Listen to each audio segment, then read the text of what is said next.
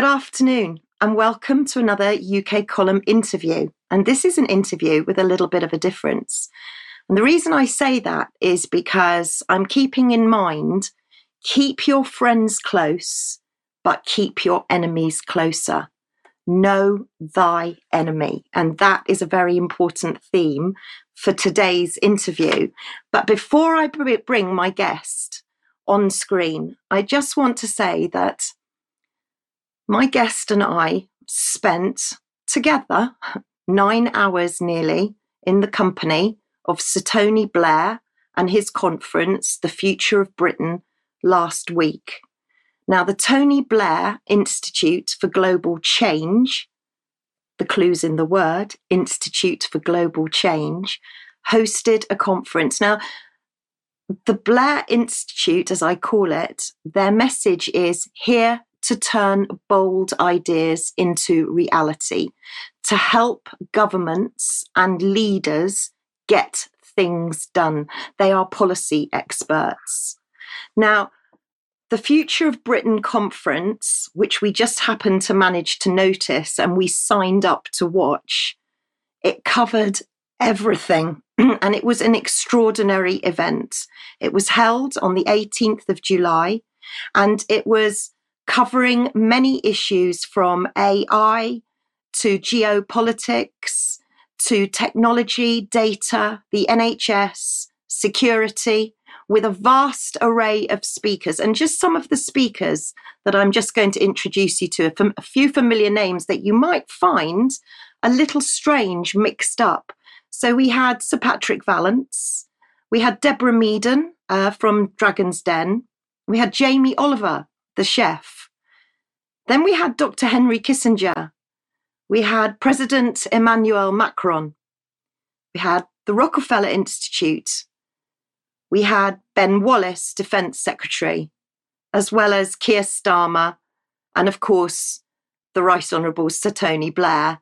And our hosts for the day were John Sopel and Emily Maitlis. And today, I am so relieved that someone else witnessed the conference at the same time as me. I'm absolutely over the moon to be joined by Ben Rubin. And many of you will know Ben from his previous interview, which will be linked in the article beneath this interview with David Scott on the effects of big data, and particularly in the NHS.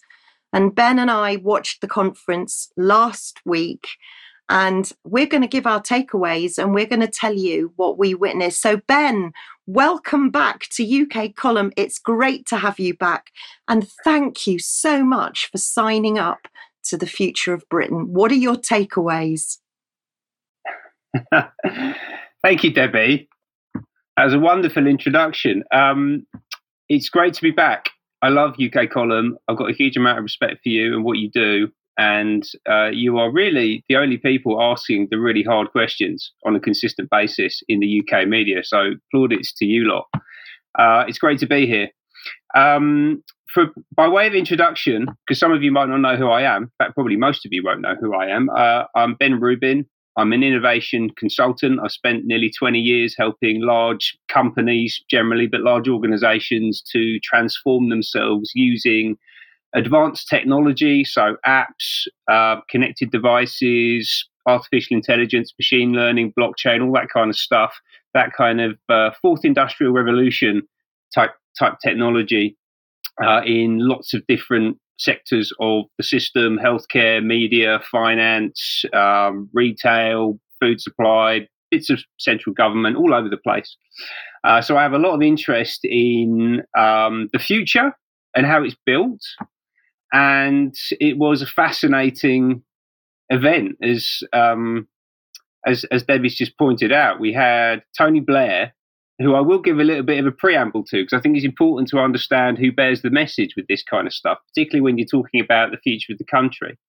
Tony Blair, our former PM, who in 1993 was one of the first people to participate in the World Economic Forum's Global Leaders of Tomorrow program. That was the inaugural year.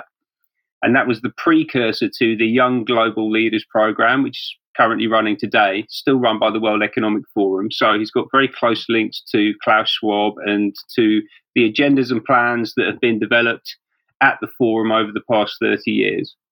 He was elected Prime Minister in 1997 by a landslide. He brought with him New Labour. What was the song? Things Can Only Get Better. That's what we were promised by Tony et al. You know, let's look back 26 years now. Do we feel like things have only got better? I'm not sure that that's the case, actually. What else did he do? He took us into Iraq. So one of the primary architects of the Iraq War and the War on Terror, which has left us with more terror, actually, and in Afghanistan with a radical Islamic superstate, heavily armed now with, I think, something like $85 billion worth of US weapons and allied weapons that were left there by Biden a couple of years ago. That's a direct consequence of what Blair was doing in the early 2000s. He classified the Operation Or investigation into child sex abuse at the BBC, amongst other places. He classified that report for 99 years. He was responsible for swathes of privatisation in the NHS through these PPI schemes, these public-private initiatives, which we're still paying for today. He led the vaccine task force in response to COVID. And if you're a fan of this news channel, you'll be familiar with how that went and continues to go. And he was one of the main people, the main international voices leading out the governments, not just the governments, the internationally coordinated campaign to build back better after COVID-19, which was, of course, one of the flagship programs of the World Economic Forum, where he was one of the first people to go on the Global Leaders of Tomorrow program back in 1993. So Tony Blair, in that context, is coming to us today, or last week, Tuesday, to share his vision for the future of Britain, despite his previous record. Apparently, we're supposed to sit here and listen to him and all the people that he's brought through. So anyway, casting aside all cynicism that I might have, I signed up. And Debbie and I spent the day watching this and furiously texting each other back and forward, going, "Oh my goodness, I can't believe that! Did you just hear this thing?" And it was fascinating. It was absolutely fascinating, and I'm looking forward to diving into any and all of it. Actually, Debbie. Well, you mentioned things can only get better. Let's not forget the band, because I'm old enough to remember this. The band that sang it was called D-Ream. I think it's been more like a nightmare, hasn't it, than a dream. And I think you've brought up so many points in what you've just said there, because, you know, the Build Back Better that Tony Blair was all for, of course, and the let's get everybody vaccinated, let's get the whole planet vaccinated. The message at the conference, as I understand it, seems to have changed into build more faster. That seems to be where we're going. And you know, all that you've said about Tony Blair, we say that people are puppets and we wonder who's running the country.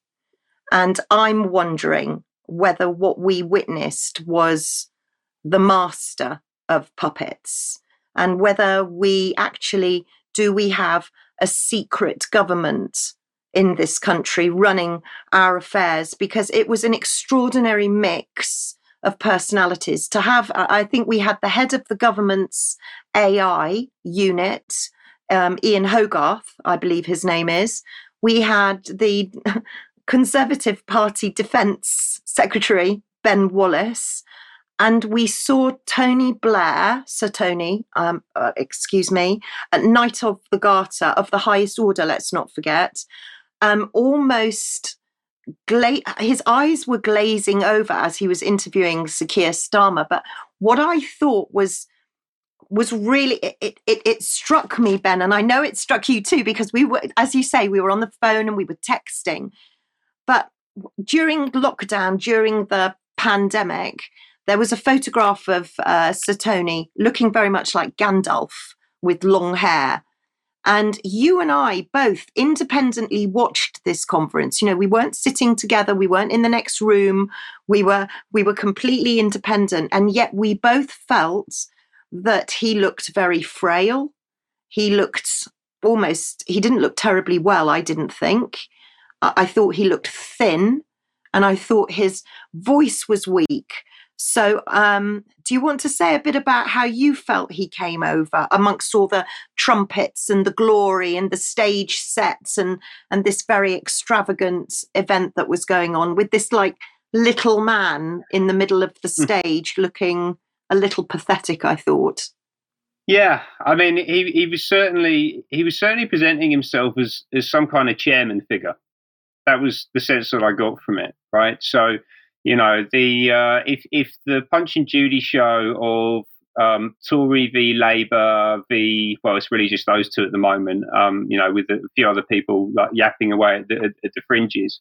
If the Punch and Judy show of that whole thing in Westminster is a bit too chaotic for you, then why don't you come over here and sit down with Uncle Tony and we can have a real proper conversation about what should happen next. And as you said, he actually managed to bring through representatives of the major, including the sitting ministers from opposition parties to the one that he used to lead, people who are in top level positions in the civil service, despite the fact that he's got nothing to do with our government. He has no formal position at all in the day-to-day running of the state.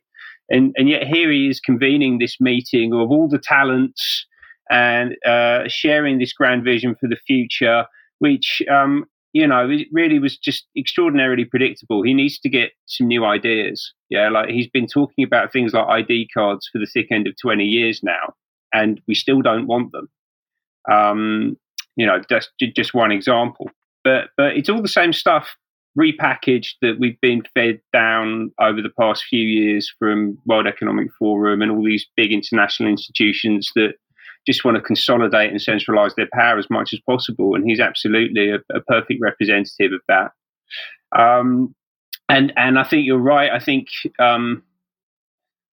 let's just say the scale of the task is probably getting to him at this point, because actually it's not just the system that they are attempting to implement is undesirable for humanity, which it is. It's extraordinarily undesirable. We don't want it. They want it. We don't want it. It's also an impossible thing to implement. Like the idea that you can establish a centralized, technocratic, global control grid for everything is extreme hubris. You can't do it. It's not a feasible thing to do. And I think that realization might be dawning on some of the people who are fronting up this plan. I think Blair's a good example of that. He sounded weaker than he used to. Let's just put it like that. I thought it looked like a conference of the great pretenders, pretending we needed vaccines to protect us, pretending we were in climate change emergency, pretending we needed all of this technology. It just seemed extraordinary. And if when people go to the Tony Blair website, and please do go and have a look if you've got the stomach for it, because he really has got a plan for everything, whether it's education, whether it's science, technology, geopolitics, you name it. Tony Blair has got a vision for it. Yet what I thought was interesting during the conference is so many people were saying that Britain is broken. But I did notice that let's look at a few of the things that he said, Ben, because one of the things that he said that struck me was that the benefits of NHS data would earn the government 10 billion each year. So it's very clear from where I'm sat that Tony Blair wants to sell our data because it's very precious. Our NHS data is very precious. But he also says that using this real-time data can help reduce hospitalizations by 60%. What are your thoughts on that? 10 billion every year selling NHS data. To who? To the pharmaceutical industry. I mean, that's who they're selling access to. So it's useful to the pharmaceutical industry to have access to patient information, because then they can make predictions and models about where illnesses come from, how they develop across the population, what opportunities there are to intervene in the spread of these things. Like right from a chronic perspective to things that play out over decades of someone's life, to things that are actually happening really quickly. Like the spread of the flu, for example. Like you could see very quickly that there's an increase in people who are signing off sick, and that kind of thing. Like that's relatively easy for them to pick out of this data, right? Like and everything in between. Because what they're capturing is extraordinarily rich, extraordinarily personal. I mean, it's right down to the level of the individual. It's a whole mixture of different information. Some of it very qualitative, so like written comments and remarks from a clinician, for example. Some of it's very quantitative and binary, so it like either is or isn't something. And some of it is extraordinarily complex. Yeah, so actually the genomic data that I've talked quite a lot about previously here and elsewhere that's your genetic code, right? It's your unique resonant frequency as a human being, and their intention is to have that and all the other things that I've mentioned on a database, and to make that available to pharmaceutical companies and I guess whoever else they can convince to pay for access out in the open market, basically. And it sounds like from the remark that you picked up on that they see that as a big revenue generator. Yeah, so there's 10 billion there for government from selling NHS data access. Okay, well, thanks for saying that out loud, Tony. It's good that we now know that you view it in that way. And the whole thing, really, I mean, the most remarkable thing is, because actually you were saying a moment ago that we were told from the outset that the nation is in a perilous state, everything's going appallingly wrong, and it's all bad, and we've got to get a vision for a better future. And then the first two things that he comes out with when he's prioritizing the issues that we got to deal with as a nation, number one was what he called the sustainability of the state. Right. So out of all of the things that we as a nation are currently facing, the most important thing for Tony Blair is the sustainability of the state. Well, the state, as far as I can tell, is behind most of the problems that we face. So its sustainability is not my top priority. And it's certainly not my top priority. I don't think it should be anyone's top priority for the state to be creating artificial markets using citizen data or anything else of ours in order to fund itself further, right? Because we're currently looking at, in fact, a remarkable figure that I found a couple of days ago. We're currently looking in the UK. Last year, total government spend was £1,117 billion. Right, that's like over 40% of GDP in government spend. It's absolutely remarkable. And one of the great benefits of digital technology, and I said at the start, like I've worked as an innovation consultant in the markets for a long time, and one of the great promises, the great benefits, the great impacts of digital technology is what we call it's like a 10x principle, right? So you can do 10 times more, 10 times better for 10 times less money. Yeah. So and if you apply that to government spending, what that should mean is the digitization of the state would reduce our spend on it by an order of magnitude. So rather than it being 1.2 trillion, goes down to 120 billion, whilst delivering better outcomes. That's what should be happening, but that's not what's happening at all. What's happening is that the state is sustaining itself, if not getting larger. And I guess my interpretation of this, having thought about this over the past couple of days, is that what's happening is that with the 10x, rather than reducing the spend, what they're trying to do is to increase the reach and the power of the state instead, and that's how they're spending those returns back on themselves, and that runs through everything in what they were talking about today. It's all about control. It's control too of a very selective population, and I was going to ask you about that because, you know, AI and tech, if it's in somebody like you, if it's in your hands, then you know to use that tech and that AI for the good of. And, you know, I'm an old school ward sister. I'm a nurse. I'm not used to AI and tech, and people are telling me that it's really good, and I'm saying it's really bad. And they're going, no, it's really amazing if it's used in the right way. But the intention seems to be nefarious. And of course, there's no regulation. But one thing that did strike me at the conference was just before Sir Tony was hailed onto the stage with trumpets and all of the applause that he got, we were treated to three youngsters talking, whether it was kind of the Tony Blair, Greta Thunberg, tokenistic young person to talk about the future of Britain.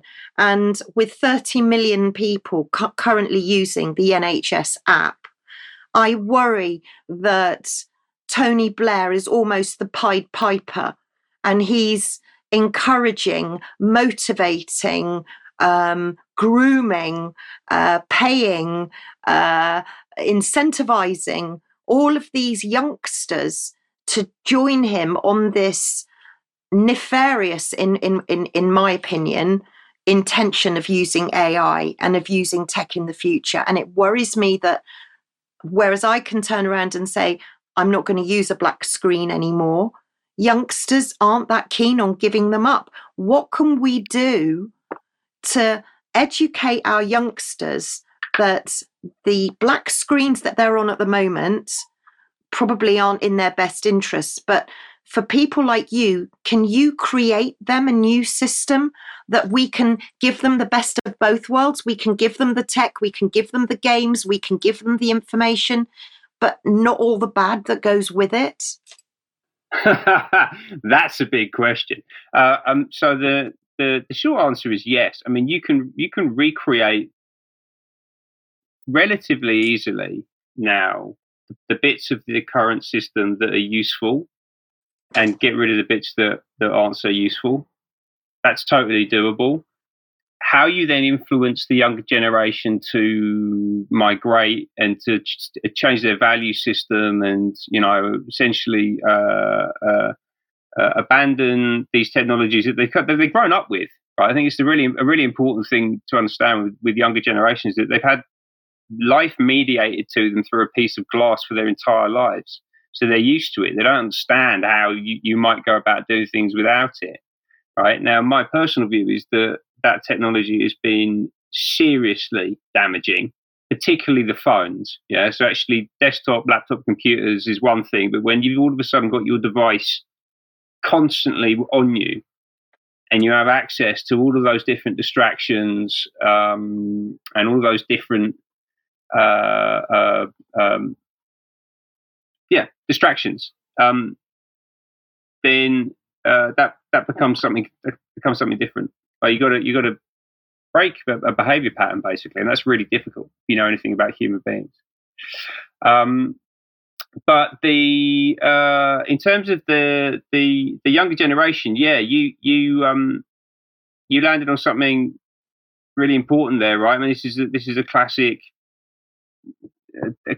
tactic of tyrannical dictators. Like you put a couple of young people out there and say, "Oh, we must listen to these young people." If you disagree with what I'm saying, then that means you're disagreeing with them and you're attacking them in some way, and you can't do that because they're only young children. You know, it's like he's basically using them as a human shield.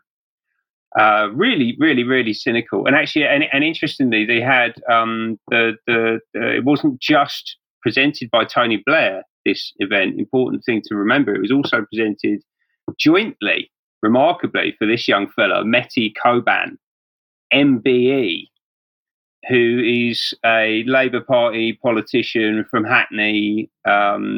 He's got a big role in the net zero stuff going on around Hackney and introducing ULEZ and closing down Church Street and Stoke Newington and all of that kind of stuff. And he got his MBE because of his efforts to involve young people in the political process. Yeah, so actually, he was applauded for that. He was given an honour for that, and what that has amounted to, and what he's doing recently, is through his organisation, which I can't actually remember the name of, I'm afraid, but you can look him up, Mehdi Koban. He's got his own website, as you'd expect, given what he's up to these days. He's now working with Google on this drive to get more young people into politics, and it's all positioned around democracy. This idea that, and I think ultimately, which is the grand strategy of the left, as they style themselves, is that if we get people out of the school system young, when they've been heavily indoctrinated and they haven't really done much and they don't really know anything, and convince enough of them to get involved in the political process and to go along with these crackpot ideas that we've come up with that don't work, that have demonstrably never worked anyway that they've been tried, but we are still insistent that we're going to make happen somehow, which is a lot of what this hard left-wing ideology is. If we can get enough kids on board, then we'll be able to overwhelm the democratic process, basically. And kind of force these ideas through by having, more people behind them, despite the fact that they don't have anything to do with, what works, what has traditionally thrived in the nation that we're trying to foist them onto. All those kind of minor details that people casually try to forget. They get involved in these extraordinarily complicated conversations. I have to say that I was probably equally shocked when I saw, I think his name is Rajiv Shah, who's the president of the Rockefeller Institute, coming on screen and announcing that the Rockefeller Institute was working with the UK government. I mean, there was some extraordinary revelations and some extraordinary guests. I mean, for anybody that hasn't seen some of the clips, I mean, just watching Emmanuel Macron, but, I'm staying on health for a minute because I want to also highlight what their plans are for education and for our children and for future generations, because the Tony Blair Institute for Global Change seems, as I say, have a plan for absolutely everything.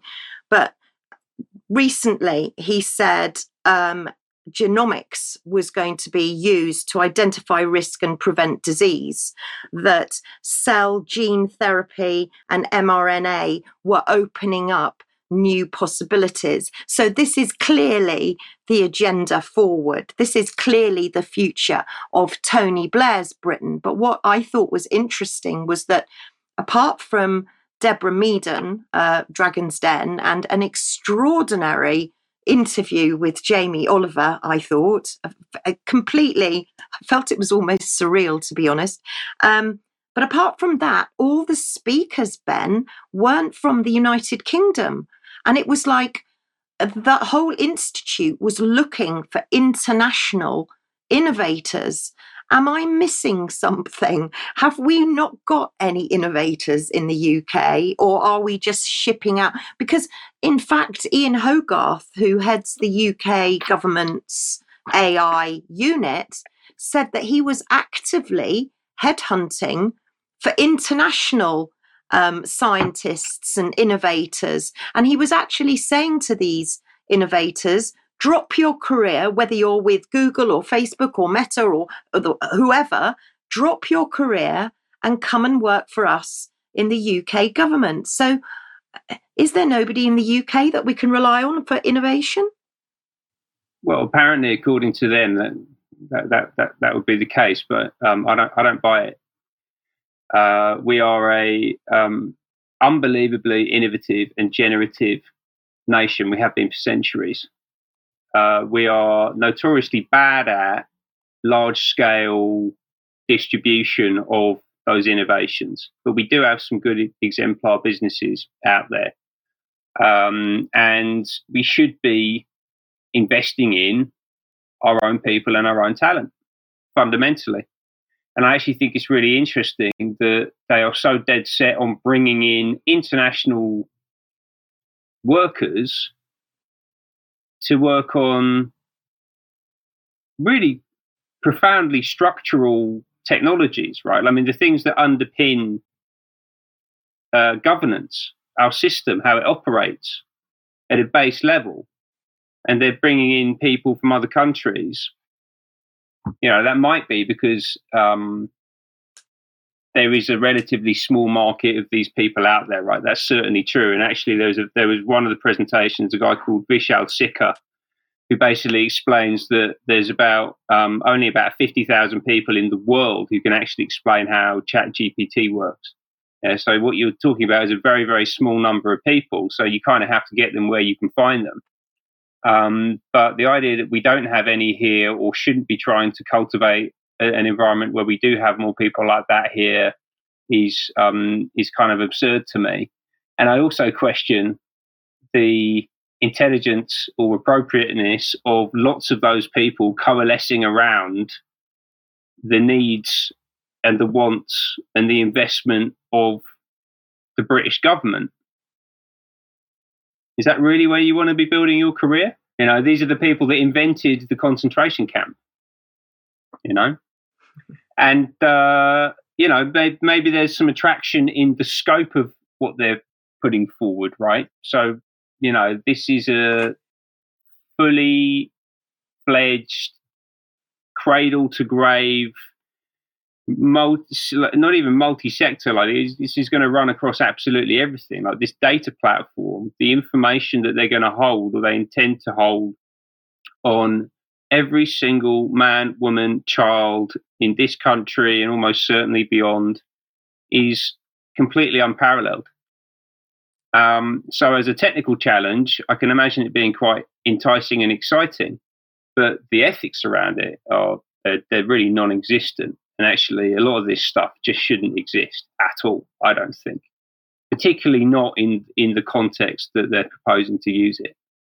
Ben, I want to ask you, in your professional opinion, Tony Blair and his cronies, guests, were talking about AI discovering a drug for lung disease. This has been designed by AI.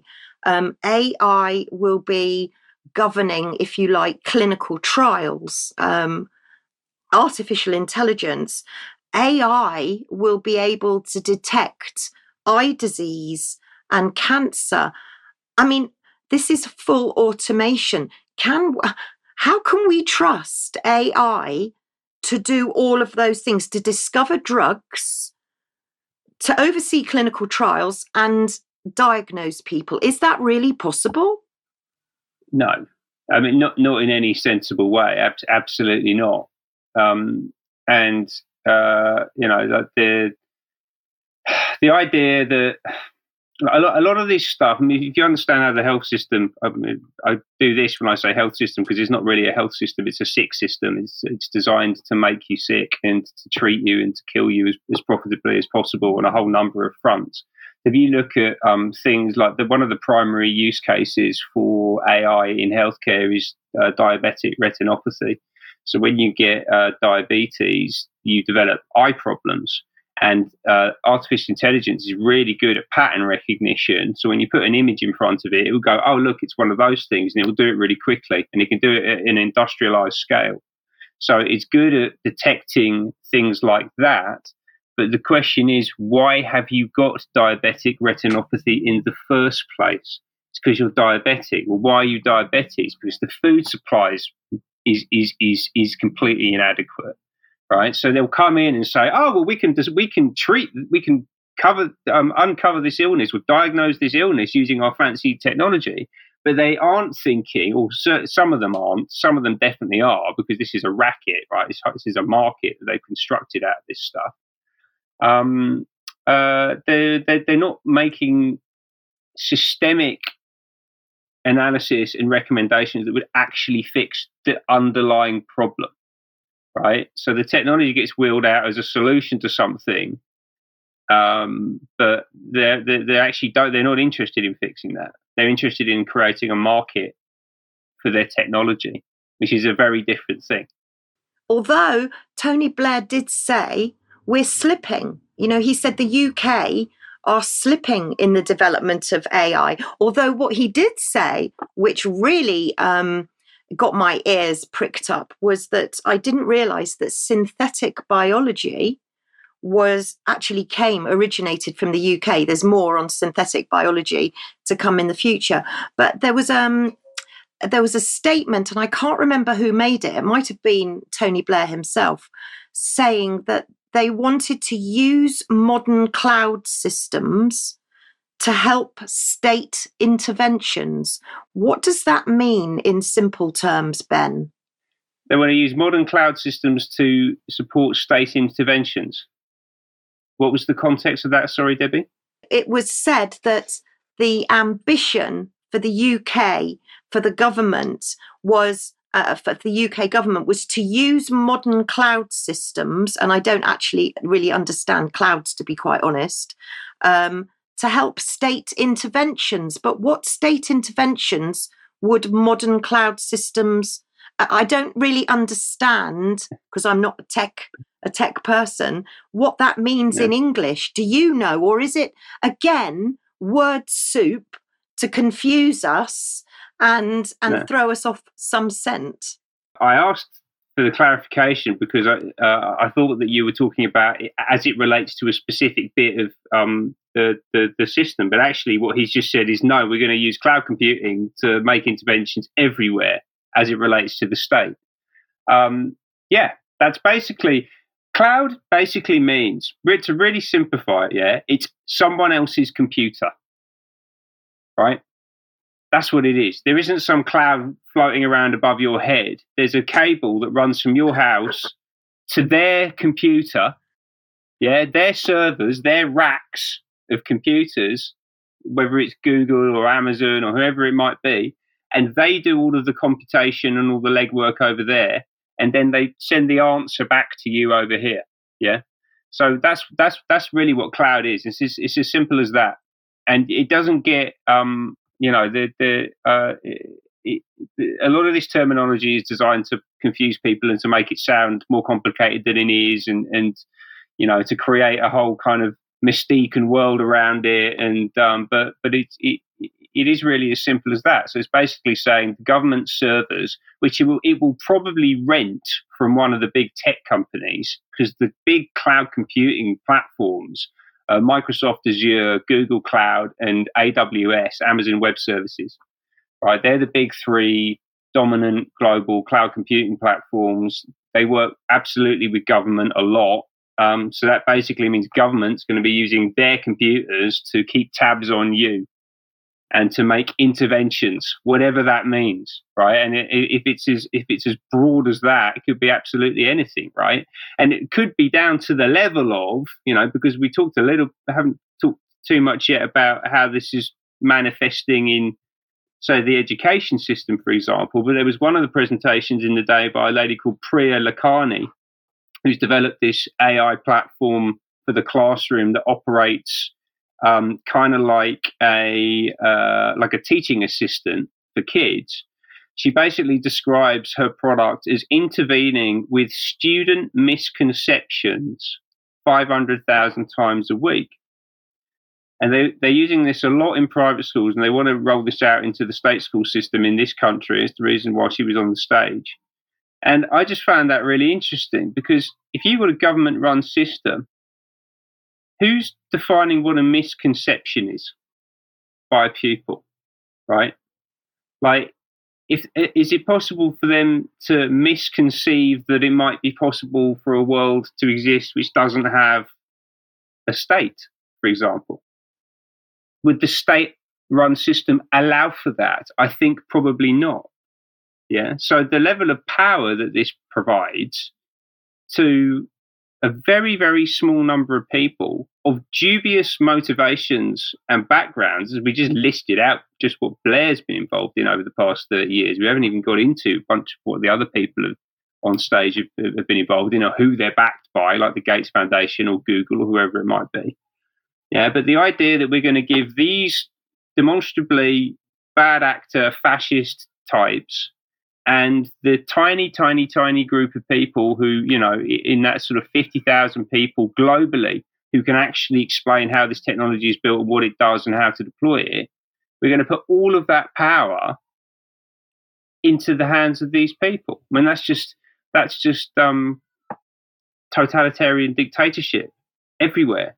And you use the term puppet master for Blair, and I think you're right. I think he is a puppet master.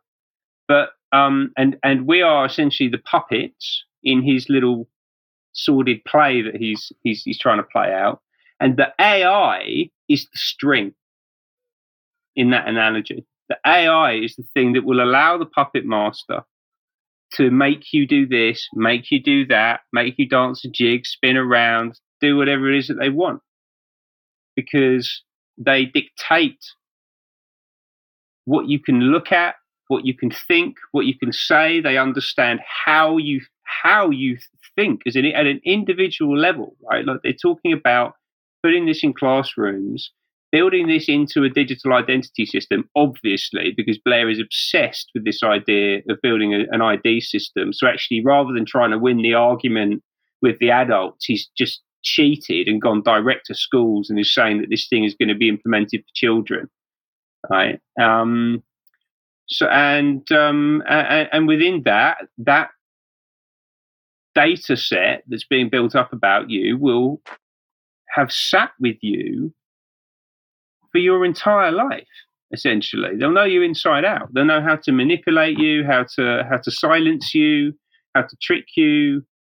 The idea that this is universally going to be deployed by well-meaning, well-intentioned people for positive ends for humanity seems a bit naive and fanciful, if I'm being honest. No, I think, Ben, you've hit on something so important. But I have to say, as someone of more mature years, when you said the cloud's not up there, I kind of know, but I kind of don't. And I think a lot of people of my generation and my age, we hear about these clouds, but sometimes people don't realize that whatever data they're putting into their phone, their laptop, or whatever, it's going on a cloud, but who owns the cloud? How can you get that data off the cloud? Where's the cloud going to go? And I think all of these uncertainties, but I think because you're now talking about education, I think it's really important that we stay on education, because what I took from the Blair conference, The Future of Britain, with regards to education, was the fact that they were saying education was broken, and that one of the reasons that education was broken was because children learnt in different ways. And of course, every child has a different cognitive style. They learn in a different way. So they were trying to make out that every child needed to have a one-to-one tutor. And immediately I thought, is this going to be an AI buddy? Are they going to be having one-to-one tuition based on their cognitive style, whether it be they learn through pictures, or they learn through words, or they learn through listening? Whichever cognitive style that child has, will they be given an AI buddy in the best interests, of course, of your child, because they will be getting one-to-one tuition? But what information will be fed into that AI buddy? Who will supervise it? Because what I got from it also was that this AI buddy, not only would it be responsible for giving a child tuition or giving a child information, it would also retain what they were thinking, what they were doing, what activities they were getting up to out of school, their personal life, their family life. This to Yep. me was incredibly invasive and like 1984 on speed, or did I get that wrong? Well, 1984 on speed. I'm not sure that I can talk directly to that, but yeah, it's completely invasive. Yeah, and actually the example that you're talking about now. I think this was the Khan Academy guy, right? So this is an American guy from New Orleans, former hedge fund analyst, got some money from Bill Gates and Google to expand his online tutoring business. And that's now developed into what you've just described, right? So there's, they put it in classrooms, and kids now have a little person, a little avatar that sits with them throughout the day on a consistent basis, and will build up a huge amount of knowledge about them. It will know them better than they know themselves, almost. And obviously, all this is positioned as a great thing. But I was thinking about this earlier. I mean, first of all, that's what teachers are supposed to do, right? That one-to-one interaction role is the craft and the talent and the vocation of the teaching profession, right? Like that's what they're supposed to do. So I think it degrades that relationship quite significantly. And then the other thing that it does, I think this is probably even more important than that, because people will say, well, teachers are overworked, and sometimes they are, and like that's all fair enough. But kids also help each other out in the classroom, right? So, like, the part of the learning process is collaboration with your peers, yeah, and you come at a problem together in order to solve it. Well, this has just completely removed that from the equation. So now you will have this little digital buddy, and they will help you through the problem. And essentially that, as well as destroying the human interaction and the relationship with your peers and all that kind of thing, it also sets people up to expect that they're always going to have a little digital buddy there to help them and to guide them and to provide information for them. I don't understand that that's something that we should. I don't think that's something we should be promoting. And just thinking about the workforce, people talking about. There was some other discussion, I think, on one of the panel sessions as well, right? About what we need to do to make the workforce ready and to get them ready to come out and to be valuable members of society and all that kind of stuff. Well, tutoring them with artificial intelligence and making them dependent on a little digital buddy to tell them how to do everything, I think is probably one of the worst things that we'll ever, in hindsight, have done to education. Like, if you put any of these kids in a room with a piece of paper and a pencil, would they actually be able to do anything, say anything, formulate a thought? Like, I don't know. We don't know what the long-term implications of that are. But if they're anything like what we've seen with a lot of this, overuse of digital devices, like mental health crises and a whole bunch of other things that are going on, then it's entirely possible that the mid to long-term implications or the mid to long-term consequences of all this stuff are going to be really bad. And it wouldn't surprise me, just looking at who comes bearing the gifts. Yeah, who is it? Who's showed up with the AI? Oh, look, it's the people behind the wars and the people behind the crises and the people who, work on behalf of the banks. Like, the idea that this is going to be universally good for humanity when deployed by these characters, I think is pretty naive. Yeah, and I think I should just probably clarify that. What I should have said was 1984 on warp speed, probably.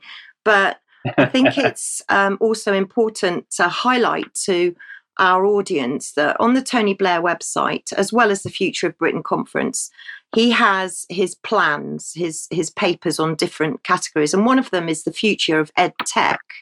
And it's a very interesting paper because it seems to be suggesting that he's going to go for a radical, I say he's going to go, this is in his plan, and he is a policy maker, apparently. This is a think tank, and they do help governments lead the way.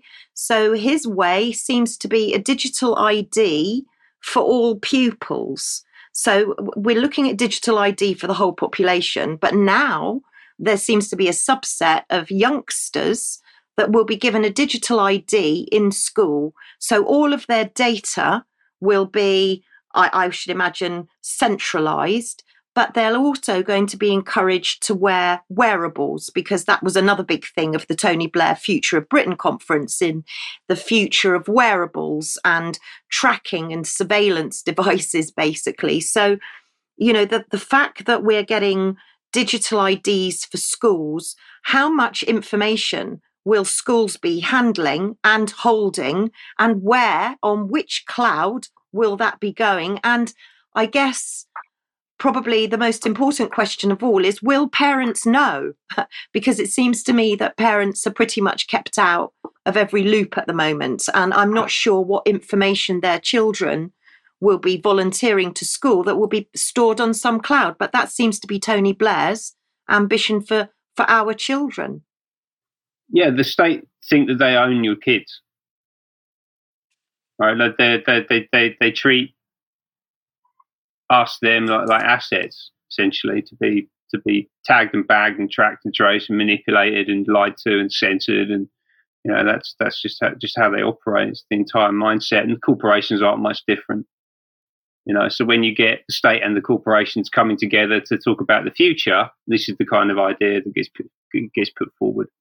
But it's deeply inappropriate.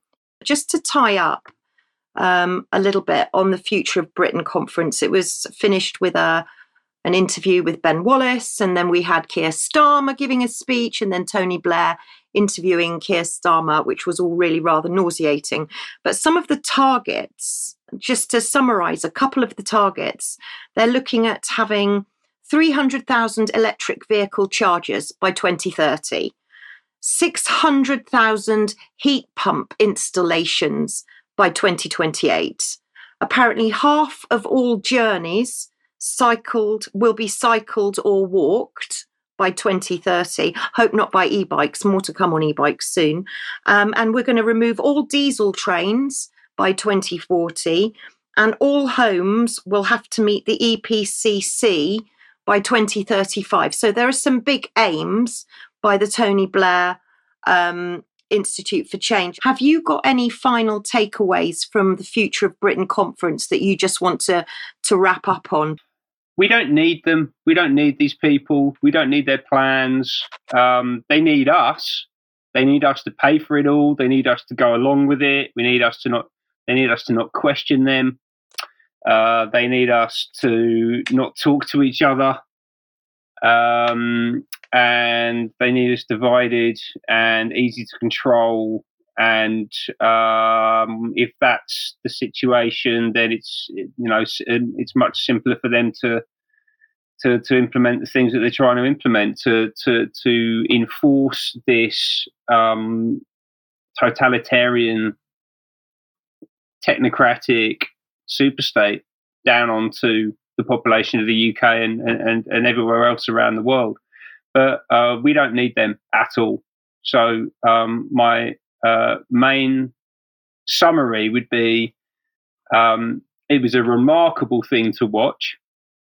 The level of arrogance was staggering,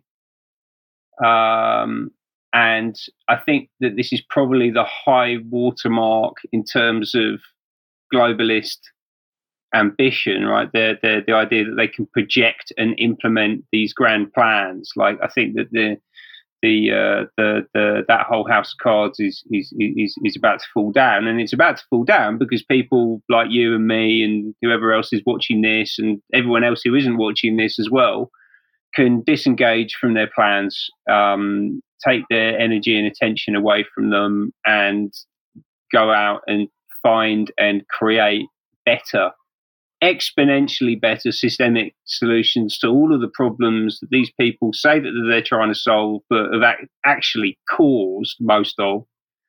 And we can go and do that away from these globalist, corporate, bureaucratic forces as a united people. And that is how we get away from this thing. And I did a little stream on Sunday which is a film by a guy called Yuri Bezmenov, who was a defector from the KGB to the Canadians in the 80s. And he talked a lot about the methods of the KGB and how they undermine and subvert nations and the processes that they go through and the amount of time that it takes and that kind of thing. And actually, Tony Blair being voted in 1997 actually matches up quite neatly on the kind of to the first phase of subversion of a nation, which is demoralization. So you need about 20 years, 25 years, let's say, to demoralize a society. And that's about the amount of time that it takes to educate one generation. Yeah. So Blair coming in and fundamentally changing a whole bunch of stuff in the health system and in education and universities and all the stuff that New Labour did, it seems to have set us on quite a perilous downwards path, right? I don't think that things have got better at all since Blair came into power, and I don't think that that's got anything to do particularly or can't all be attributed to the last 10-ish years of the Tories, right? I think a lot of the seeds were sown by Blair and by Labour, and actually he's continuing to lead out a lot of the conversation on this stuff, right? And he's continuing to stand up there and talk about what a perilous situation we're in and how awful everything is and how everything has got to fundamentally change again under his guidance, right? So the first phase of subversion of an enemy is demoralization. That's 20 years. And then we get into destabilization, which actually marries up quite neatly with COVID. Yeah, so about 2020. 2 to 5 years of destabilization where you radicalize human relations, society becomes antagonistic, the media turns on society, right? That sounds quite familiar. And then the next step, the next phase beyond destabilization is crisis. So I think that based on Blair being the demoralizer, which actually ultimately he has been, COVID being the destabilizer, which was 3.5 years ago, and on these timescales, that's 2.5 years to thoroughly destabilize a nation, then we should be looking to some kind of significant crisis at some point in the next 12 to 18 months. I think that that's what they're laddering all of this stuff up to. That's where we're headed. I definitely agree. Yeah, I definitely agree with that. I think it's Sir Tony's way or the highway, for sure. And I think really probably now, Ben, it's time for me to hand over to you actually for the last word, because I'm so grateful that you watched what I would agree with you was an extraordinary day, an extraordinary speakers saying some very worrying things for the future of Britain.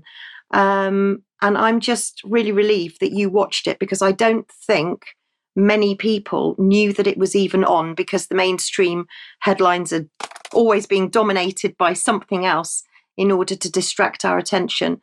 So I'm going to hand over to you for the last word. And I know that we're going to be speaking again in the near future about tech, AI, and data in general. And I'm really, really looking forward to that. But on the future of Britain and Sir Tony Blair and his Institute for Global Change, Ben Rubin, thank you so much. All the details of how to get hold of Ben and how to find his material are in the article beneath this interview, so please do connect. Ben, it's over to you, and thank you.